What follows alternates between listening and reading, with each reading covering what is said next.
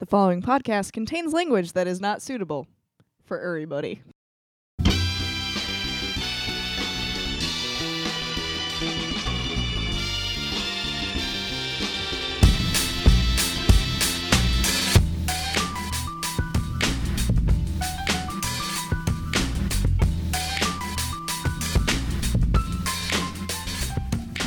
What did you just say, Rachel? We don't care. Welcome to issue 127 of Super Skull. It's your weekly new comic day audio digest for the week of definitely not February 8th. Nope. For sure. Nope. It's absolutely for the week of February 15th, 2017. I'm your host, Nick Weibar. I'm here with Curtis Sullivan. Hello, Nick Weibar. And also, we are joined with another dude, and his name is... So I was going to get to that. That's kind of my I just thing. wanted to move it right off me This is and kind go of my straight thing. to... We're also here with Marcus Schwimmer. Hello. Thank you for the enthusiastic greeting, both of you. It's very good to have you here with us. It's good to have both of you here. Curtis is making just so much noise with the comic book. I got to get my shit ready on the microphone. You got it And all I'm ready? ready. You I'm feel ready good now. about it? I do. It's a weekly new comic day audio digest. We read every comic, more or less, Basically all the comics every week. and we're going to tell you what the goodest ones is, Mm-hmm. and then you can only read the goodest ones. Use that Spicer English. Look, you've got limited time. You've got limited money. Is that a little topical humor? Is that a Yeah. little Sean Spicer That was ref? that was all Sean Spicer ref. Trying to get on that Melissa McCarthy train? You know, if we could just get the coat of that train. You know, you've completely dated our podcast now. We'll never be able to go back and listen to this, even though I did say the date a couple times at the beginning of the podcast. Yeah. I'm saying she's killing it as the Spice Man on SNL right now. It's very, very hilarious. I don't care about that. I want to know how you guys doing. How's your week been? My week's been great.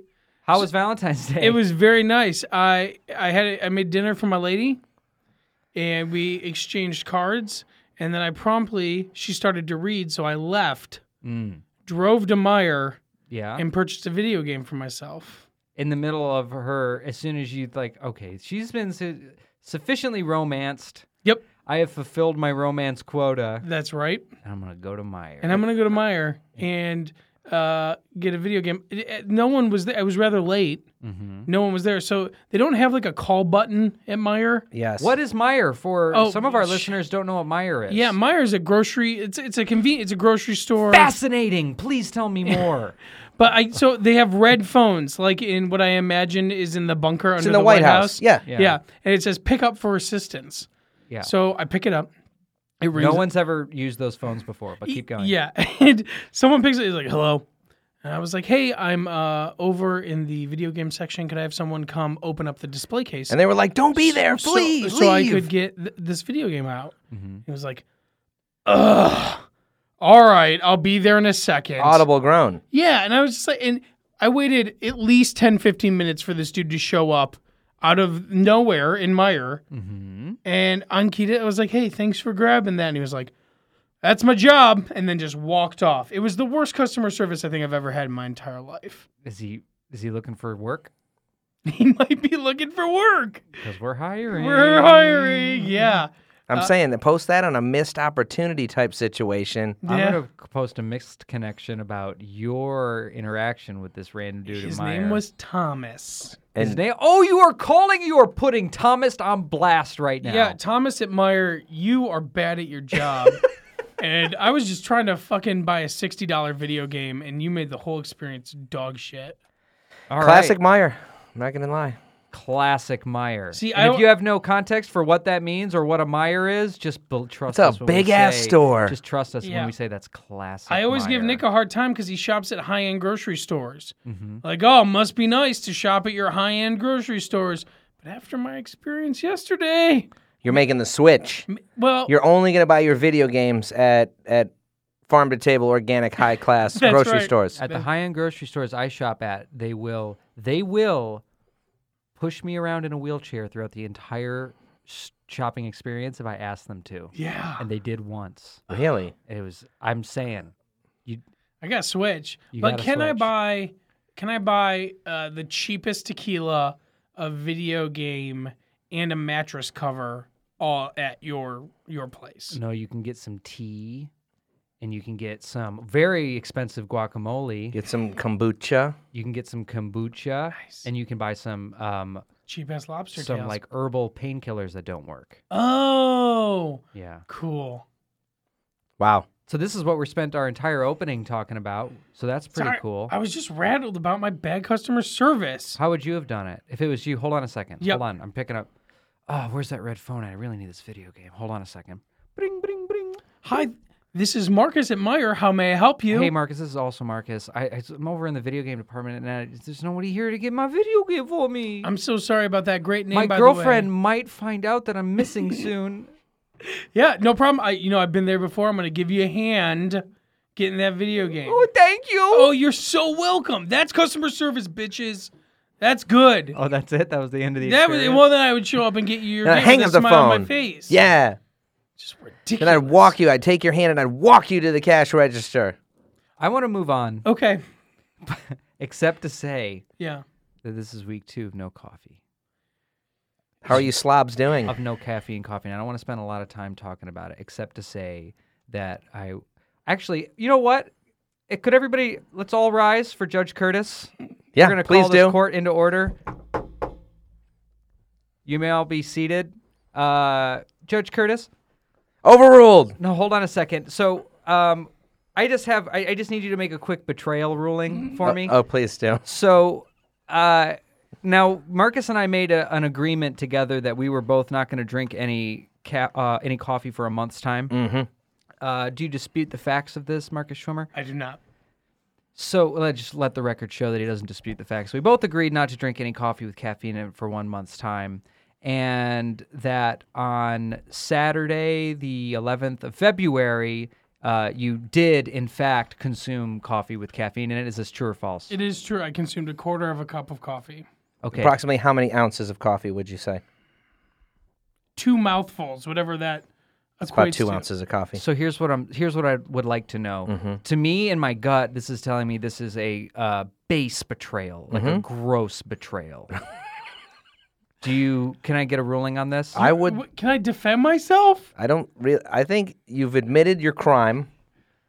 You ingested knowingly a caffeinated coffee beverage. Let me just say, at this time, I am literally rolling around the floor of my bathroom, my cold bathroom floor, rolling back and forth, trying to ease the shakes of not having any coffee and thinking, like, well, at least me and Marcus are in this together, Your Right. Honor. I just want that on the record also. covered in his own fecal particulate. Everywhere, particulate everywhere.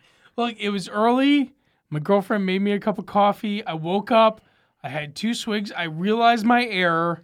I'd like to indict Kerrigan, Marcus's girlfriend, also into this. Can I do that also? Well, I think you can. Is she aware of your She's aware. situation? She's aware. And brought the coffee But, anyway. but she, Wow. she was aware after the fact. Okay, I rest my Oh. case, Your Honor. I'd like a ruling, please. I think I'm going to call that a slight betrayal. No defense. I don't get a Slight single betrayal. defense. I say if you thrash yourself about the neck, face, and chest with a dozen long stem roses, Yeah. 26 times, you'll be fine. And we can move on with our lives. Hey, it's tough but fair. I just want to say about Judge Curtis's ruling that I thought it was tough but fair. It wasn't exactly what I was looking for, but I do feel like justice was served. Yeah, I think this is bullshit. I was sleepy, and I think if we count the caffeine that I consumed versus the amount of caffeine that Nick is drinking decaf coffee, which does have caffeine in it, that we're about even Stevens. Not even close, but that's a case for another day. Next time on Judge Curtis. Let's do some in the news. Okay. What do we got for in the news this week, Nick?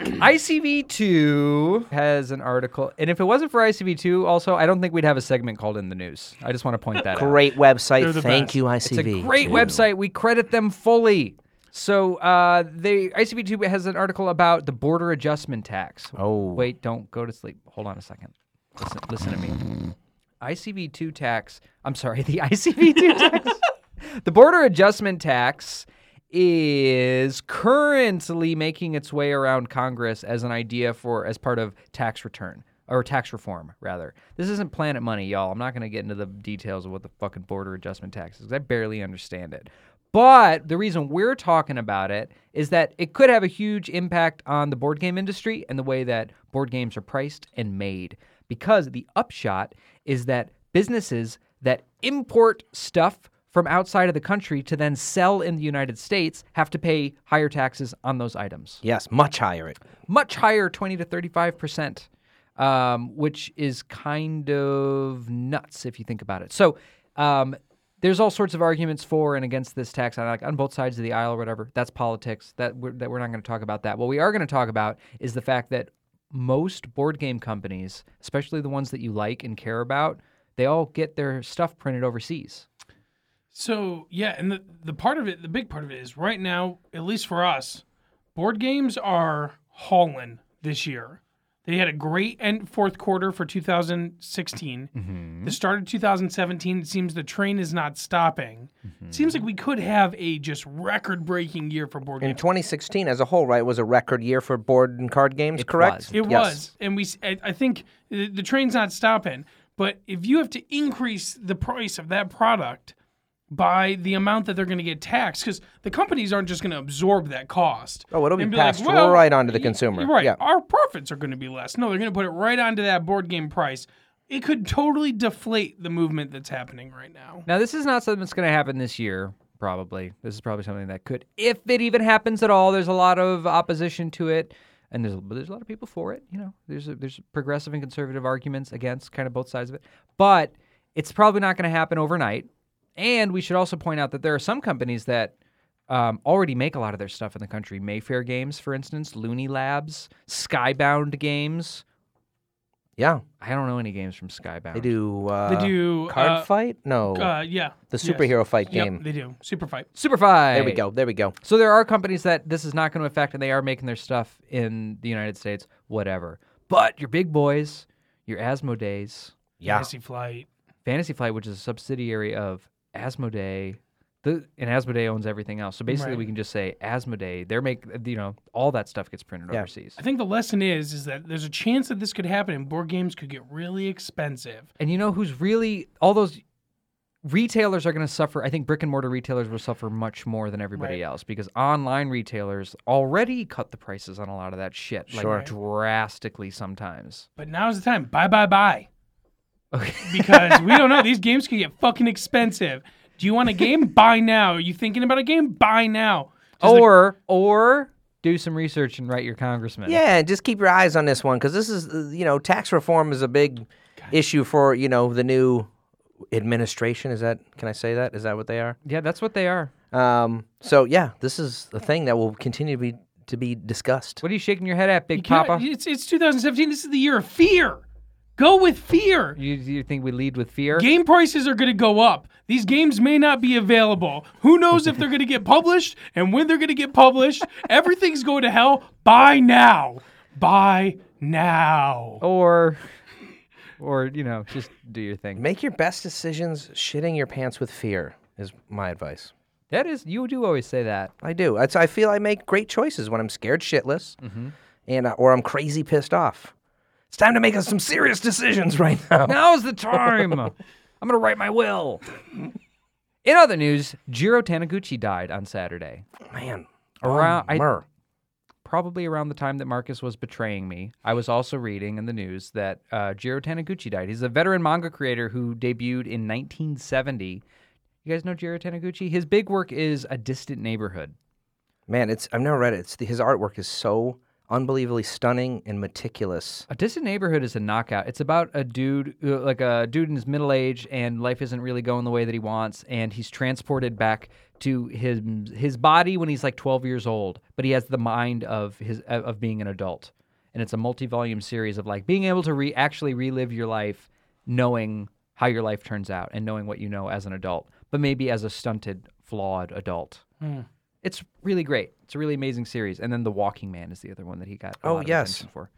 Man, I love Jiro Taniguchi. That was a bummer. But it's a good chance to think about his work and celebrate that dude's work for a while. I'm totally going to finally crack it and read A Distant Neighborhood. You would love that I've shit. been meaning to forever. It sounds like exactly my cup of tea. Yeah, you would really Yeah. enjoy it. And finally, I have one more in the news. Do you guys have time? I have all the time. Yeah, do it.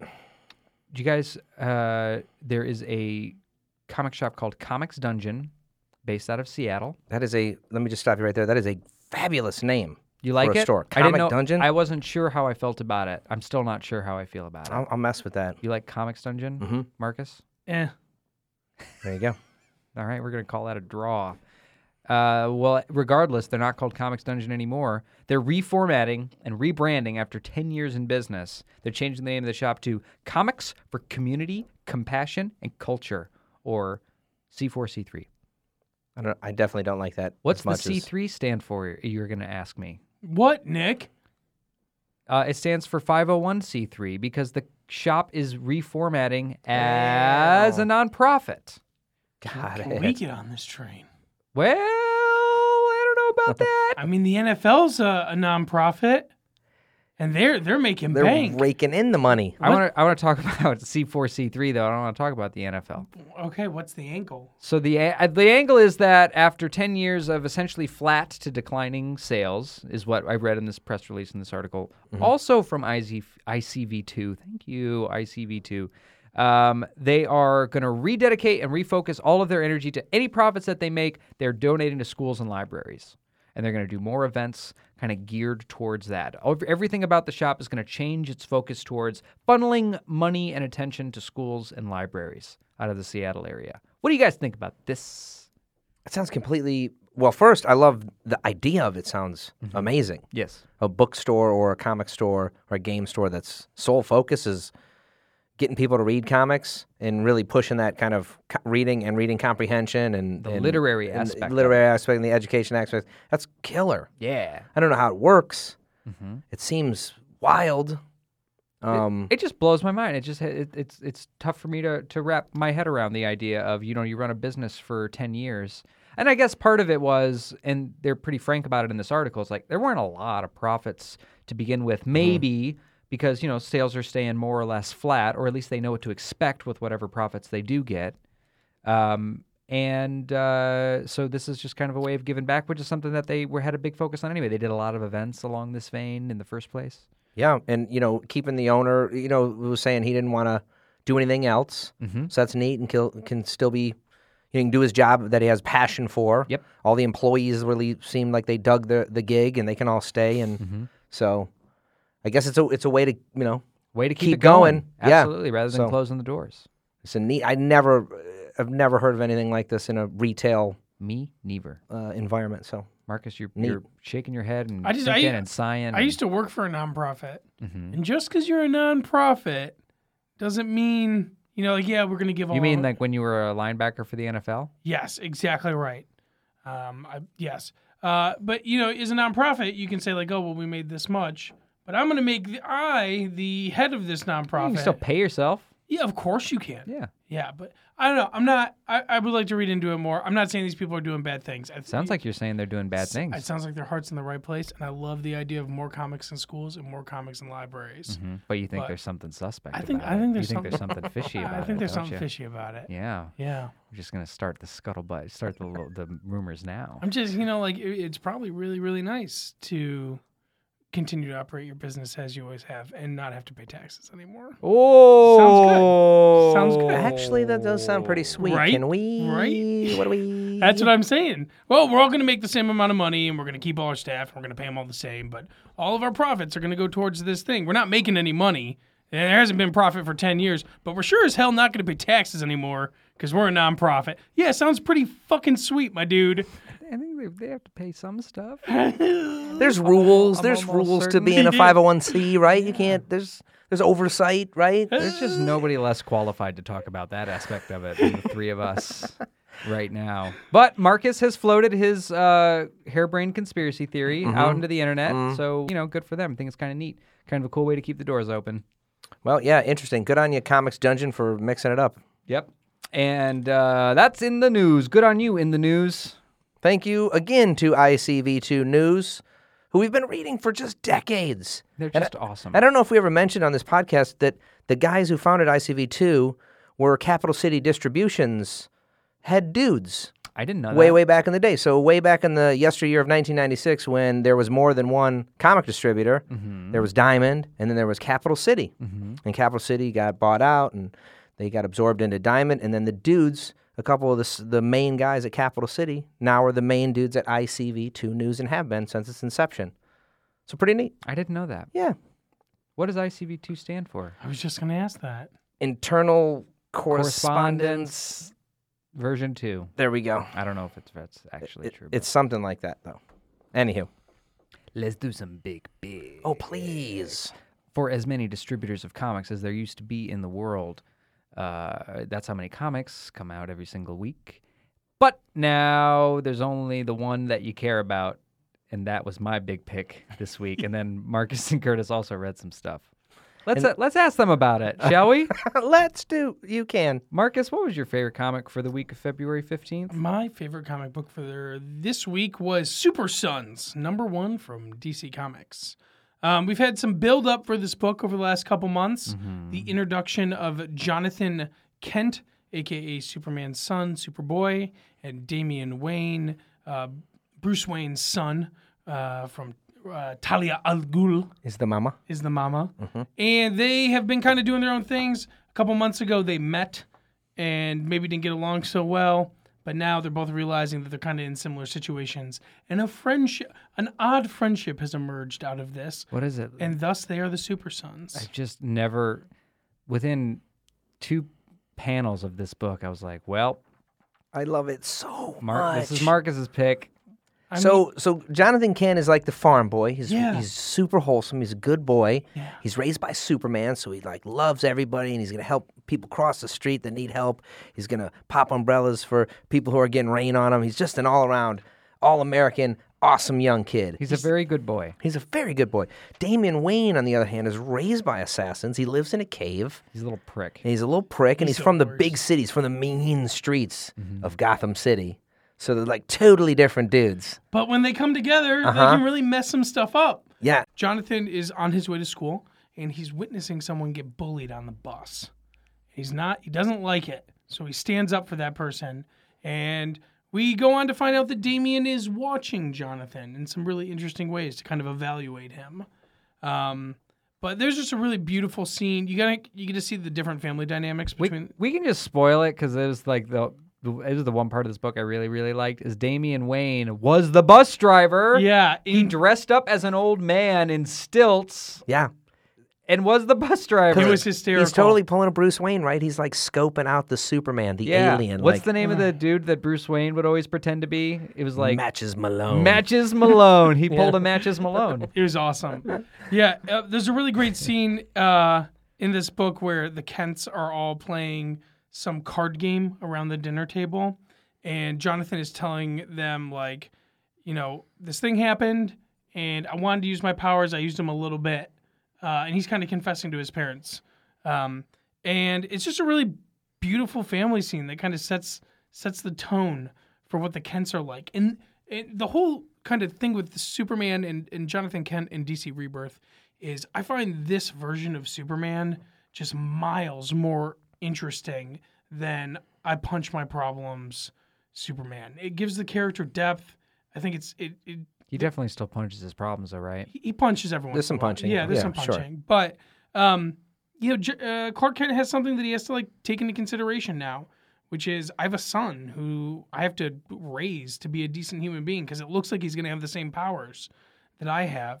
It's a great book. It was funny. There was some great wit, some great surprises, but the bigger thing was, there's a scene where Damian spooks Jonathan in bed. Like Jonathan's going to bed and Damian wants to go on patrol.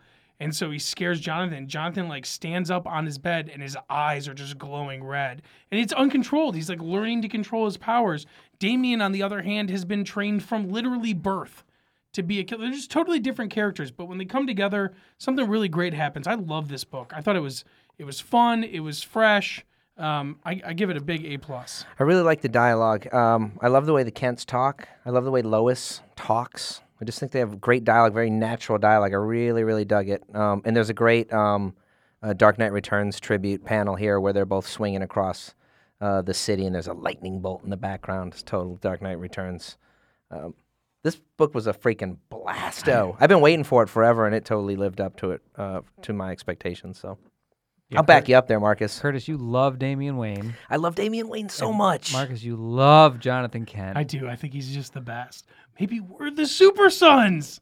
I think you guys maybe are. For Halloween, we could just be a couple of old dudes. Just like little Just kids. like little kids, yeah. That's great. I love that. Wow. That's Super Sons. It's written by Tomasi. It's a winner. Peter Tomasi can just write so damn fine. He just wrapped up that House of Penance that we all liked a whole lot. That was Peter Tomasi. He does a bunch of sweet, sweet DC stuff, and Jorge Jimenez does the art. It's very beautiful. Super Sons. Mhm. Super Sons from DC Comics. Number 1. Hey, you picked a number 1, buddy. I did. You followed the rules. Good Followed job. the rules. We try to pick number 1s on Super Skull for you, do. the listener. Try to find out about some new stuff. Just a great jumping in point for you. Just a great jumping in point for you. And speaking of jumping in points, Mm-hmm. Curtis, What? what was your big pick? Curtis has a mountain of comics I want- in front Yeah, of I him don't for think his Curtis fucking gets it. I don't think he knows what he's 128 episodes. I don't think he fucking gets it. Oh, what's your big pick? Well, I have these 9 comics I in read- front of me. 29 comics this week, and I need to talk about 7 of them, okay? Fuck off. Pick one, dog. All right, dude, I'm picking Sex Criminals number 16. Oh, curveball. So dig this. It's the number 16. It flies in the face of the number 1 thing we were just talking about moments ago. Yep. But dig this. It's the perfect jumping on point. Okay. Sex Criminals has been away from the comic book shop for like 8 months. Is that true? It's been away for so long. April of last year was the last time a Sex Criminals issue came out. No kidding. Yeah. No kidding. What's the deal? They don't really waste much time making excuses. They're like, yeah, we finished an issue and then didn't do any for a long time, and now we're back. Okay. So wait, I They don't write know. a little thing about it in the beginning? They do. So the saga continues. Is book 4 is what they call this. The saga continues, and there's a 5 or 6 page. Here's everything that's happened in Sex Criminals, right? Oh. But they do it quick synopsis. quick synopsis, but they do it in a super funny way where even if you've read it, it still adds some goodies to the mix. So you don't have to. You could never read any other Sex Criminals. Start right here. For real? Really? I swear to goodness. It's a huge fat issue. It's like 40 pages. The letter pages are back. One of the best letter page sections in all of comic books. It's the name of the letter page is Letter Daddies. yeah, that's fucking hilarious. There's a sex tip on the top of every page of letters. Can you give us one? Yeah, sure. Sex tip. Interested in anal play? And Well- we're good. Yeah? What else? So this comic is, for those who don't know, it's about 2 people who can freeze time when they have an orgasm. Yes. And it's called Sex Criminals because they do crimes after they have sex and have an orgasm and freeze time. Yeah, this was the premise of the first book is that we're going to have sex, freeze time, and rob a bank. Rob a bank because one of them works at a library and they're going to shut down the library, so they're going to steal all the money and save the library. Yes. It's a blast. Eventually, sex cops get involved. One of them's name is Kegel Face, which is completely hilarious. Yeah. Her real name is Myrtle Spurge, which is also fucking hilarious. Yeah, and these guys are like clad in like white rubber and Now the sex cops they can also freeze time. yes, And they are somehow like monitoring other people that have this ability. yes, there are more of them in the world. It's not just these 2 folks. Yeah. They can move in the quiet, as they call it, the frozen spot between orgasms. May I ask a question? Yo, please. So these 2 people are engaged in the action of lovemaking. Mm-hmm. If they both climax at the same time, is the time freeze longer? So the time freeze lasted until you become aroused again. Haha. That's how that's how time becomes unfrozen. If I remember from the very early sounds issues right. of that book. Interesting. You could totally do it on your own. It's not something they have to do together. They both discovered alone, as younger people, that they could have this special power. So there's no benefit to trying to climax at the same time. Oh, you have to, because then they can hang out together in the quiet. So if they don't both climax at the same time, only one of them enters the quiet. Exactly. Correct. You've already spent more time thinking about this power, though, than the creators of this book have. What's really cool though is if one of them does their business and the other doesn't, then there's some gags are played. Like they'll Yes. dress the other up in like a super weird like Teletubbies outfit or Right. whatever, while they're moving around in the quiet. Yeah. It's but mostly it's don't think about it too much. yeah. I see. Yeah, it's mostly about people and relationships and goals and keeping that feeling of, being in love, being a young couple. It's funny as shit. This is a great comic book. I forgot how much I missed this comic. I didn't realize that it had been that long since I'd read an issue of Sex Criminals. And I'm happy as hell that it's back. Every episode is so like dense and packed with dialogue and moving the shit forward, and it's a great book. I'm glad it's back. I remember when I first started working for Vault of Midnight, it was like one of the most requested books for our subscribers. When it first came out, Yeah. it was hot fire. And now it's, I think we dropped just a few of them. Yeah, and that's the thing. You take an 8-10 month break. You might lose some of your. Yeah, what do you mean by that, Marcus? We dropped just a few of them. Oh, so normally people who have subscriptions with us will request books and we will drop them into bins for them. Yeah, this They're is just, reserved for them. so number of subscribers is Right. lower than it used to be, you're saying. Way lower. Like, incredibly lower. Yeah, I was shocked when we dropped the amount that we did. Yep. That'll happen. And this book is Matt Fraction, who's a store favorite. Guy writes a million comic books. And Chip Zdarsky, who writes a million things. So Sex Criminals. This is number 16. It's back. It's a big old fatty. It is $4. Here's the thing about this comic, though. You're getting 50 pages of entertainment for 4 clams. Do it. And then it's got dildos. It's got orgasms. Well, not literally. Not actual. Right. Right. So that's my big pick. Sex Criminals, number 16. Yeah, and can I tell you guys just about a few other ones real yeah, fast? we knew you were gonna, so yeah. So God Country, number 1, second printing's out today, dudes, to go along with number 2 today. God Country is about a family that moves out into the country, and the father has Alzheimer's disease, and he gets a magic sword that cures him and turns him into basically a demigod with a sentient sword, and he's fighting creatures from another dimension. This book has great art, and it's a super fun book. The best cover of the week maybe is the second printing of God Country number 1. It's just red and white, the old man holding the sword. Second issue's no slouch either on the cover. Give this book a look. This is one of my favorite new Image launches of recent memory to fans of like maybe Rumble or Mike Mignola's stuff, because it's got just a whiff of sweet supernatural. You know what? I missed that, and I'm going to read it on your recommendation. This is a stellar little book. I loved it so much. We're going to talk about real quick Batwoman Rebirth number 1 just because we have to. Oh, you're going to keep going. Yeah, I'm going to keep going. And this is... Sorry, you're going to say something, Marcus? It's disappointing. Was that the word you were going to use? No. Because it was pretty disappointing. I've been looking forward to that book. I've been reading Detective Comics. Weiß is bottling his fury I know, right now. he's Yeah. right. No, this Look, is a light betrayal. No, because like we were on the same page. We were both reading Detective Comics. Mm-hmm. We both were super pumped for the launch of this Batwoman book, and all they do in this is recap her character history. That's all they do.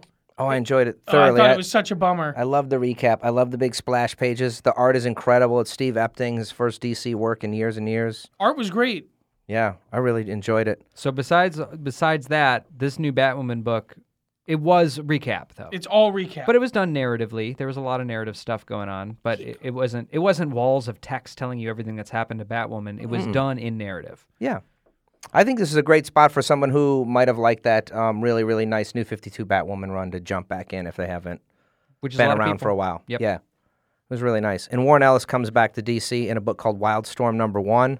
People might remember from back in the day, Warren Ellis did some really neat shit at DC Comics, Stormwatch and The Authority. And these are 2 books that kind of like kickstarted the whole Mark Millar superhero style.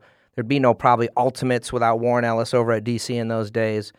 So he just did that kind of grittier, new superhero thing. And this is him rebooting the Jim Lee Wildstorm universe in a comic book. So this has got Zealot and Cabot and all these old Wildstorm characters that you don't need to know anything about.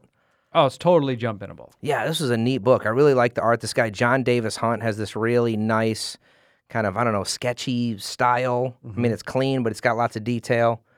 Good color palette. I really, really enjoyed it. So say what you want about Warren Ellis, but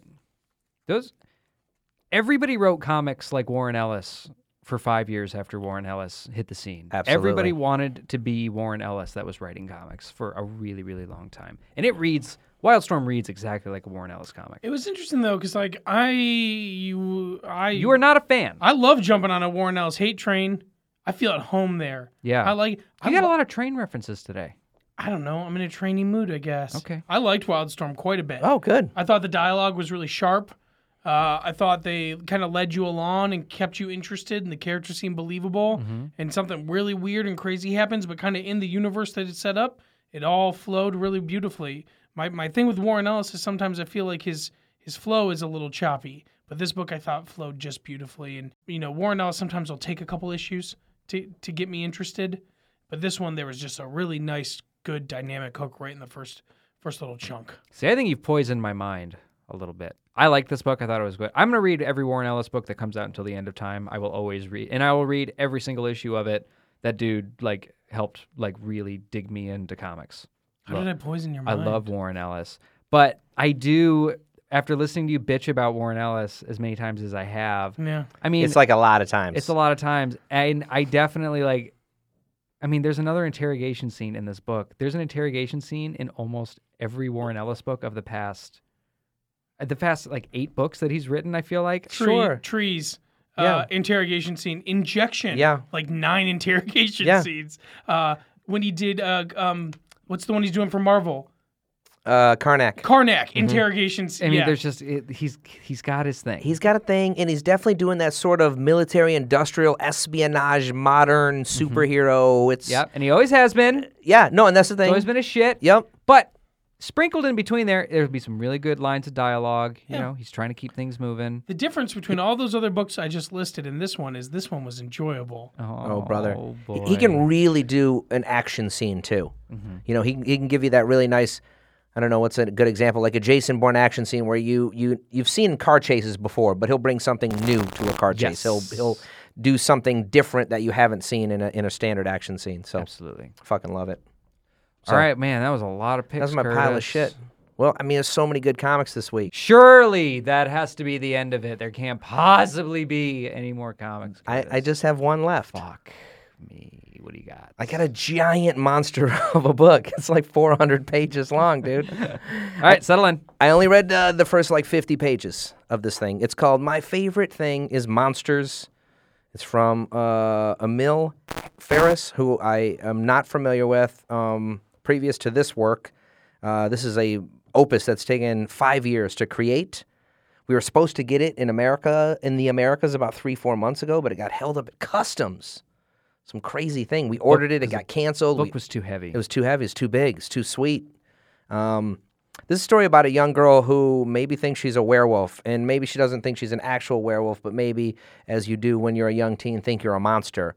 And this weaves in and out her fantasy of being a monster and being perceived as a monster, and her love for actual monsters, and her total obsession with Halloween, and also how much she hates Valentine's Day because there's no monsters involved with Valentine's Day. So it weaves in and out of her story about herself, or her thoughts about herself, and then her actual life. And it is cool as shit. I mean, it's got movie posters, then it weaves into her dreams, it weaves into her in school, and it kind of does this dance between reality and fantasy that is easy to follow, but unlike anything I've really fucked with in recent memory. I'm excited about it. It seems very on brand for me. Oh, Nick, you will fuck with this hard. The art is like this. It's like done basically on faux lined paper, and it's done with pencil and ballpoint pen, but it's meticulously detailed. I mean, there's just some photorealistic stuff in here. It's fabulous. It's incredibly dense. I mean, 50 pages took me an hour and a half because you're just pouring over. It's very dense text. There's really, really gorgeously illustrated big pieces of art and then tiny little pieces of art all over each page.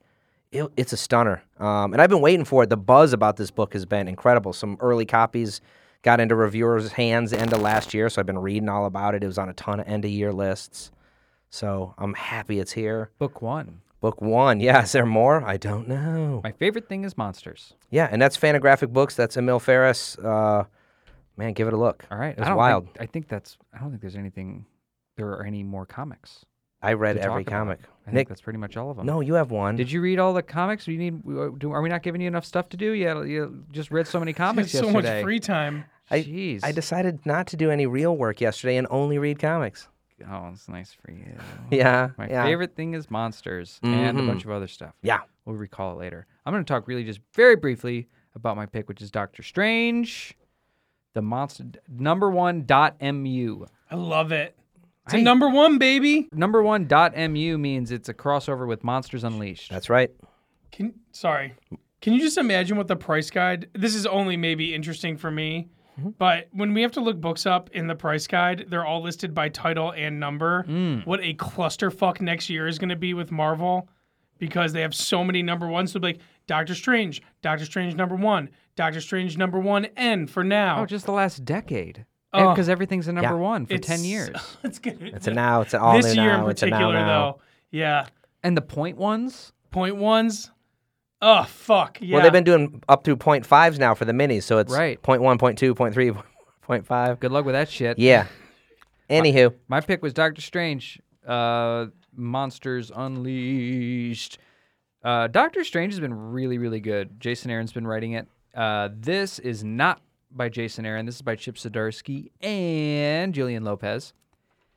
But it's playing off of the Jason Aaron shit, whereby all the magic in the world has been sucked out by the Empirical. They attacked the Earth and got rid of all the magic in the world. they hate magic. They hate magic. And Doctor Strange is trying to help with this crazy thing that's going on right now, which is that monsters have been unleashed and are running ramshot over the whole globe. You're saying a bunch of monsters have been unleashed in this giant crossover called Monsters Unleashed? That's exactly what it is. Shit. I get it now. I get it. There's monsters unleashed everywhere. Just got it.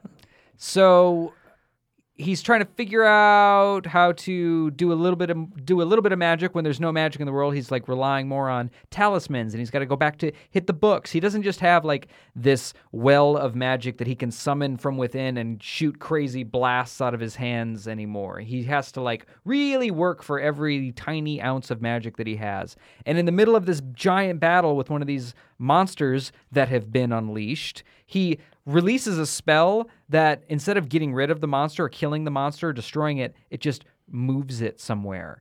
And this really bums him out because he didn't solve the problem. He just panicked and threw a spell out, and he didn't really know what was going to happen or where he was sending the monster. So he goes on a quest to go find the monster that he failed to destroy. He's got to go travel with him. I thought that was a neat aspect of this book is that Doctor Strange is really bummed out about just the state of magic. Yeah, he can't really be in the Justice League because he's just a dude otherwise, and he just doesn't have his shit together anymore, and he's trying to figure it out. But can we talk about the real star of this comic? The real star of this comic was Gugam. Who is Gugam? What is Gugam? Oh, I'd love to tell you. So Gugam... oh, I love Gugam. I was not super well versed in Gugam. Were you guys aware of Gugam before you read this? I'd seen Gugam. Yeah. Yes. I did not know his name was Gugam. I've seen the character before. Yep, he's or old his school. dad. You've seen his dad probably more likely than him. Yes, Gugam is the son of Goom. The son of Goom! And you know this because Gugam will remind you all of the time that he is the son of Goom. And what does he look like? He looks like he's a big monster. He's about 8 feet tall. Mhm. He's got a head like a ping pong ball. It's just like a round head Yep. with like a slice cut out of it and a big goofy mouth With no teeth, just a big old mouth. with no teeth. He's got arms and legs, but he also kind of has bat wings. But they're like webbed between the arm They're and little side. tiny guys. I say, Yeah. imagine the Thing, but put a round head, big-ass round head. on him. He really is like a Teletubby Yeah. with no top thing and wing arms. And he's red as hell. And he's red as yeah, hell. He's like a And he is trying to he wants to take over the earth. Maybe he wants to enslave humanity, but only slightly, just a little bit.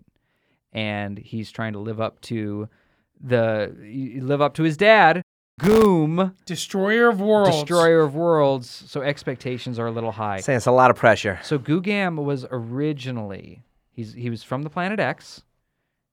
When did he first appear? 1961. And Goom invades the Earth, right? And he hides Gugam in a cave. And a young boy discovers him in the cave. And Gugam follows the boy back to his house. But at some point, Gugam is just a shit show. Like, he's just ruining everything. And He's a monster. He's a monster. He wants to destroy the world, but he's like sentient, but he's kind of a dick. So the boy challenges him to a game of tag. And in that game of tag, of course, Gugam is going to accept because he will not be outdone, right? By a human. No, hell By a no. human. So the boy leads Gugam into a pit of quicksand, and then he drowns. 1961 comics, man. Gugam, no. That He's is- so adorable. That's hard as nails. It's kind of hard as fuck. Yeah. Well, you're reading that comic, and you're probably like, as you're reading the comic, you're a kid, you're reading that comic, you're like, yeah, fuck Fuck this guy, man. Get him out of here. He's trashing the house. Yeah, kid. Yeah. Oh, he's dead. He's dead? I didn't want him to die. Well, that seems extreme. I just wanted him out. But he survives. Don't worry about it. Oh, good. He has many adventures. At one point, he gets a job at the Baxter Building. He's a guest on the David Letterman show at one point. He tries his hand at script writing. Who doesn't? And right now, he's a part of the Monsters Unleashed storyline. He's just so cute. He's so adorable. I want to take him home and just have him as a pet. He's just so goddamn petulant, though. He's just... So Googam and Doctor Strange get teamed up because Googam is gonna kill this monster, and then Doctor Strange zaps him out of there. So this is unacceptable to Googam's honor, right? So he goes to Doctor Strange's house, and when he gets met at the door by Wong, then he's like, "Well, follow me. I'll bring you to the 3rd floor." And Googam follows no man. I just love it so much. He's wearing a stupid little hat. I love it so much. Yeah, he's wearing a trench coat and a hat, which Marvel just loves to put giant monsters in trench coats and tiny hats. Yeah. They love that shit. It's amazing how many monsters end up working in the Baxter Building. Yeah. He works in the Baxter Building. Fing Fang Foom works in the Baxter Building. Equal opportunity Did employer. Godzilla work at the Baxter Building at one point? I know he got shrunk down and wore a trench coat and a hat. He did. But... He was a private investigator. Okay. Yeah. So that's Doctor Strange. Number 1.mu. Is it jump inable? I don't think it is. I think you're going to want to at least be reading a little Doctor Strange and probably at least be aware that monsters have been unleashed. I don't know. Just let Googam into your life. It's great. Let Googam into your heart. It's really, really good. I loved it. And read Doctor Strange from Jason Aaron. That's true. The whole Monsters Unleashed thing has just been a ton of fun. I will say the 3rd issue was also this week, and it was totally excellent. It was a blast. I loved it. Yeah, there was tons of monsters. They were unleashed. There was a bunch of other monsters. They were unleashed on those monsters. Seems rock solid. Spider-Man in this book was also hilarious. I got to throw it out there real quick. Spider-Man makes a cameo for several pages, and he's hilarious. He just stands on the side of a building, like sideways, like sticking straight off the building. Yeah, like, perpendicular to the building. Yeah, calling Doctor Strange on his cell phone. That shit's funny. Anywho. Shit was cool. Yeah. That was a long-ass Big Pick section. Well, when Curtis real. picks half the library... Curtis talked for fully 20 minutes. I could have kept going. We know. But Our big picks this week were Super Sons, number 1 from DC Comics, Doctor Strange, number 1.mu, and Curtis picked everything else. But mostly Sex Criminals, number 16. Mostly Sex Criminals, number 16. And it's a fatty, and you can jump right in there. Cool. Let's move on, if we may, to the board game corner. Oh, let's saunter over, shall we? My potpourri dried out, guys. I'm so sorry. Well, now what are we going to do? Well, What am I going to eat now? I bought one of those car dangles. What's a card dangle? You put them, you hang them over your mirror. You mean like those truck balls? The little air fresheners. Yep, I got Pina Colada Sunset. I hope you all are enjoying it. Lovely. It's a little cloying. Yeah, you think? Yeah. Let me just light up this blunt to mask the scent of pina colada. Here's the thing. Artificial pina colada in a small enclosed place. Yeah, not cool. I thought we could just, listen to some Jimmy Buffett and get in the mood. Look, I don't listen to Jimmy Buffett. I listen to Coconut Pete, okay? There's It's a nothing huge difference. Nothing goes with dungeon crawling board games like pina coladas and Jimmy Buffett. Coconut Pete, and that's my final say Did you make up on this that. person? No, Coconut he Pete? just you just bit his bait. He wanted you to ask him about Coconut Pete, and now we got to talk about Coconut Pete. We don't. It's fine. We can move on. We'll talk about Coconut Pete on a separate podcast. Stay tuned for a special edition Super Skull show where we talk exclusively. Your fan podcast about parody artists. Yeah. In film. Pina and Colada Berg, television. his number one hit. So we played a board game. Oh, we did. It was so good. Oh, it was like a full day of board gaming. It was amazing. What was it? We played Descent: Journey into the Dark. No, 2, second edition. Tell me about it. So Descent, what's really cool, Descent's an older game. It's been out, how long has Descent Man, been for out? so long. Quite a while. Yeah, 10 years. Part of this revival that Fantasy Flight is doing with games paired with apps. Mm-hmm. Not apples. You're thinking like, oh, you buy the game, you get an apple. I was No, thinking like an appetizer. games, but paired with a digital app. So Like a picture of a bloomin' onion. always back to Outback with you. Well, it is Walkabout Wednesdays. Happy so Walkabout Wednesday, by the way. I don't mean to interrupt. So Descent at its core is a dungeon crawler. just a straight up Yep. pick a character, get a squad, go in the dungeon, whoop some ass, kick open doors, get some gold, go back to town, buy some shit. Can I ask a question? Yes. I remember. Sorry, you guys both turned to me at the same time, and it was really very cute.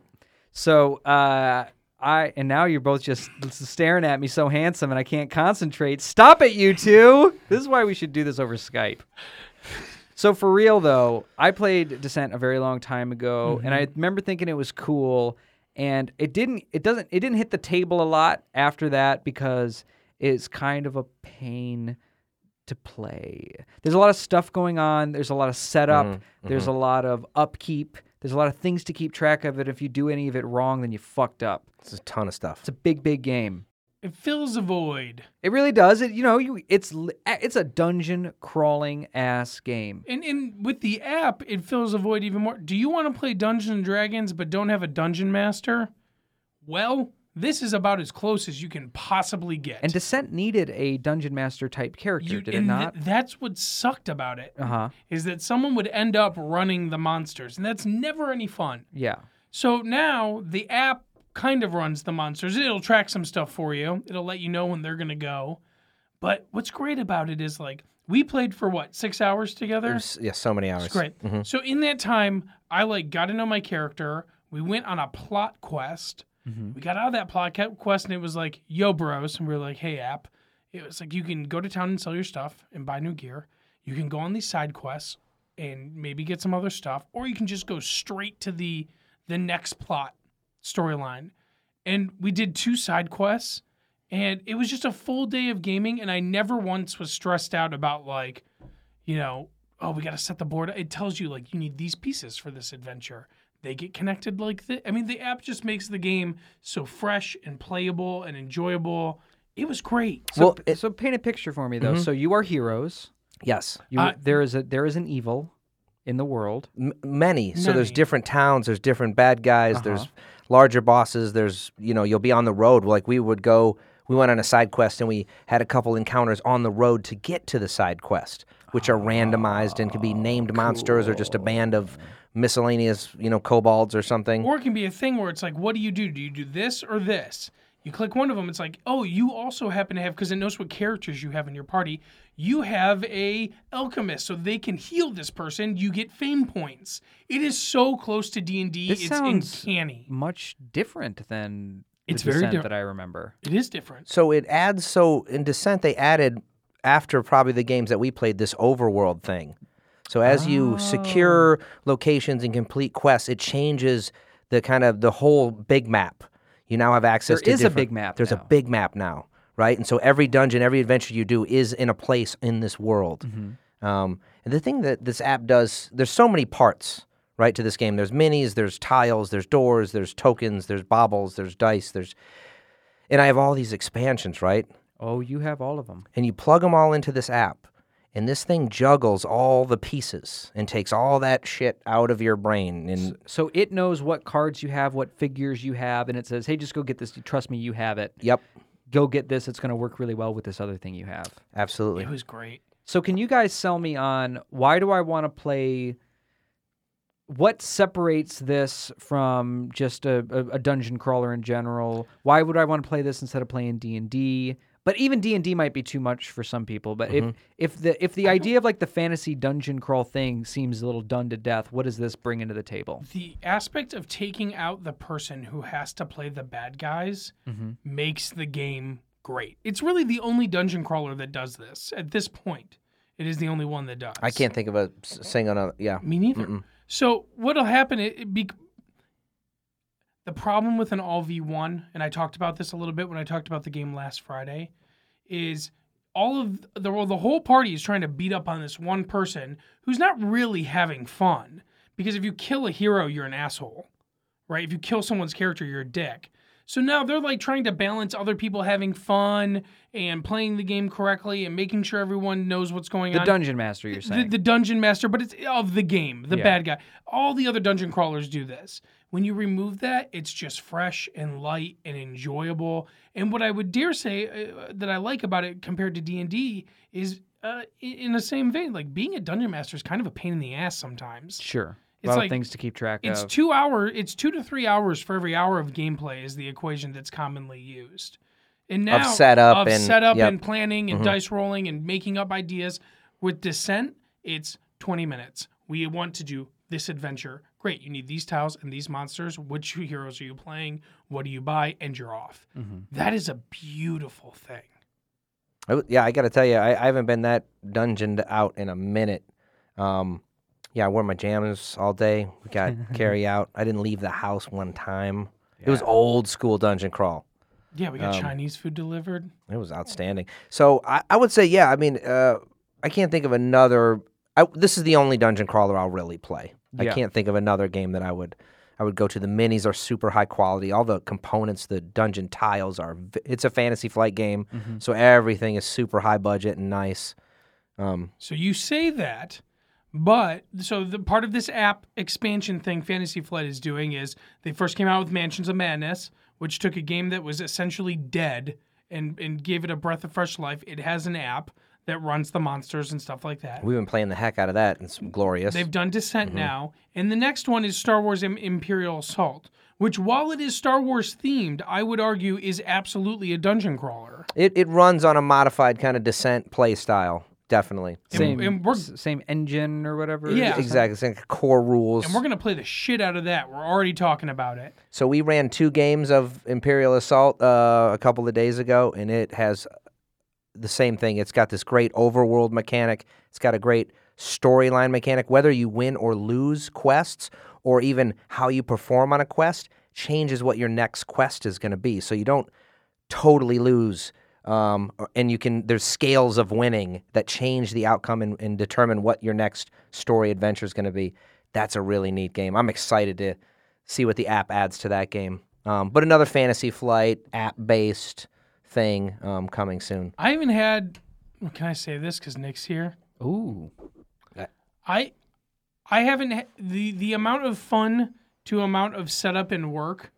I don't know if I've met that beautiful quota in a long time as I have with Descent. I literally came in, we built the board, and we sat down and we played. Now, that said, me and Chad did spend 2 hours going through 50 character cards. But not necessarily because you had to, because we could have opened those boxes That's and true. just gone. You're right. Absolutely. The work that you have to put in to play a really rich, great story, beautiful dungeon crawler, D&D-esque. It's so close to being Dungeons and Dragons. It's kind of eerie.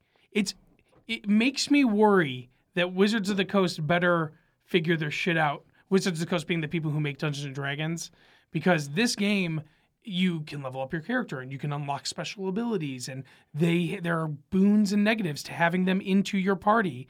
It takes a lot of the good shit out of D&D and makes it very, very streamlined. Yeah, if they do have some flavor text and some good sound effects. So if you play this thing with a speaker, you got some good sound to go with your adventure. Ambient sound. But if they up the sound and they up the flavor text just a little bit, it's almost totally there and could replace You guys some are other selling shit. me on it. So It's great. It's a pricey game, but it's an $80 game. It's no joke. So And it sounds like I'll see you in court again because that sounded like another betrayal. So I'll send you a summons. I'll see you and are you gonna ask us some I'll questions? see you in Judge Curtis's court. I'm gonna ask you guys some questions about Descent very, very, very quickly. Okay. Could you play this game with your grandma? probably not. No. Is it worth the money? How much does this game cost? 80 clams. I think it's totally worth the coins. You're playing this with a crew, so maybe it's an everybody throws on it. It's worth it if the app can keep generating fresh content with the pieces that you have. I think you're going to get 4 plays out of this box, no prob. 4 plays. 4 for, plays, for $80. $80, but that's 4 players. 4 players. And when you So- say plays, When you're you not say you four don't, you don't players. mean 4 plays, I mean you'll play a whole game. You'll open up this box and play a whole game of Descent 4 times. Now, if you went through the whole campaign, oh shit, you got meat. You got a dozen plays. Yeah, I think once I'm very invested in my character, I think it's very easy to get this going and make this your weekly game night for 2 months and get a good 8 plays out of it. Mm-hmm. Would I, Nick, like it? Yes, I think you would like it because it would give you a break from being the rule guy. Oh, that does sound appealing. And if you played with us, you'd love it. You're always the rulebook guy, and I appreciate that. It's a role that needs to be had, but in this game, we don't need you to be the rulebook guy. That's really cool. That is really cool. Yeah. And what's the fourth question? I never remember the fourth question. Are you bored? Were you ever bored? Were you guys ever bored? I was shitting myself for most of it because we were on the cusp of dying the whole time. Were you waiting for somebody's turn, or were you waiting to set something up? Or... No. Really? So the turn structure is anybody can go whenever they want, and you can kind of split it up. Ah, that's nice. So it's nice. So you're all collectively like, shit, what are we going to do? And it was pretty difficult, the quest we were taking. So we were always right on the cliff of getting our asses handed to us permanently. And I would so. say, like, the board setup could be tedious and could be boring, but the sessions are so long that usually everyone else is trying to go to the bathroom. But you're tucking in for that anyway. Yeah. You're ready to, when you're playing Descent, you're ready to. You are absolutely tucking in for that game. Yeah. Excellent. That's Descent from Fantasy Flight Games 2nd Edition. Thank you for the review, you guys. Buy now before it's $120. I learned so much about it. What does that mean? Because of the tariff, buy now. Oh, our producer and editor is Rachel Polk, and that's going to do it for us today. Our music was created by A-Bomb. Super Skull is recorded every week at the Ann Arbor District Library. Please subscribe and also download. And we need the reviews on the Super Skull Show on the iTunes. I was checking our reviews the other day. Yeah. And somebody wrote a review, and they gave us each nicknames. Okay. And they gave me the nickname Nick Ostensibly Y-Bar, because apparently I say that word a lot. Nice. What was my nickname? Do you remember? I couldn't care less. I stopped reading immediately. Curtis, Old Man Sullivan. No, you guys both had something like really cute and charming, and mine was ostensibly. It's perfect. You're a scholar, Nick. You're a This- scholar. Why didn't you guys tell me I say that word so much? Also, please check us out on the internet. You can check us out on our website and Twitter. Super Skull Show is how you find us. Super Skull is brought to you by Vault of Midnight, Earth's finest comic books and stuff and podcasts since 1996. My name is Nick Wybar, I'm Marcus Schwimmer. And I'm Curtis Sullivan. and we wish you very good reading until next week.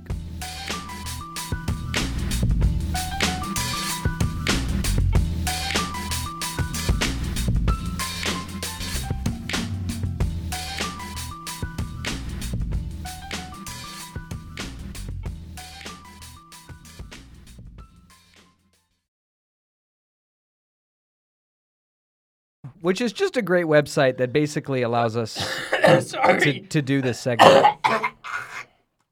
I'm good. You okay, buddy?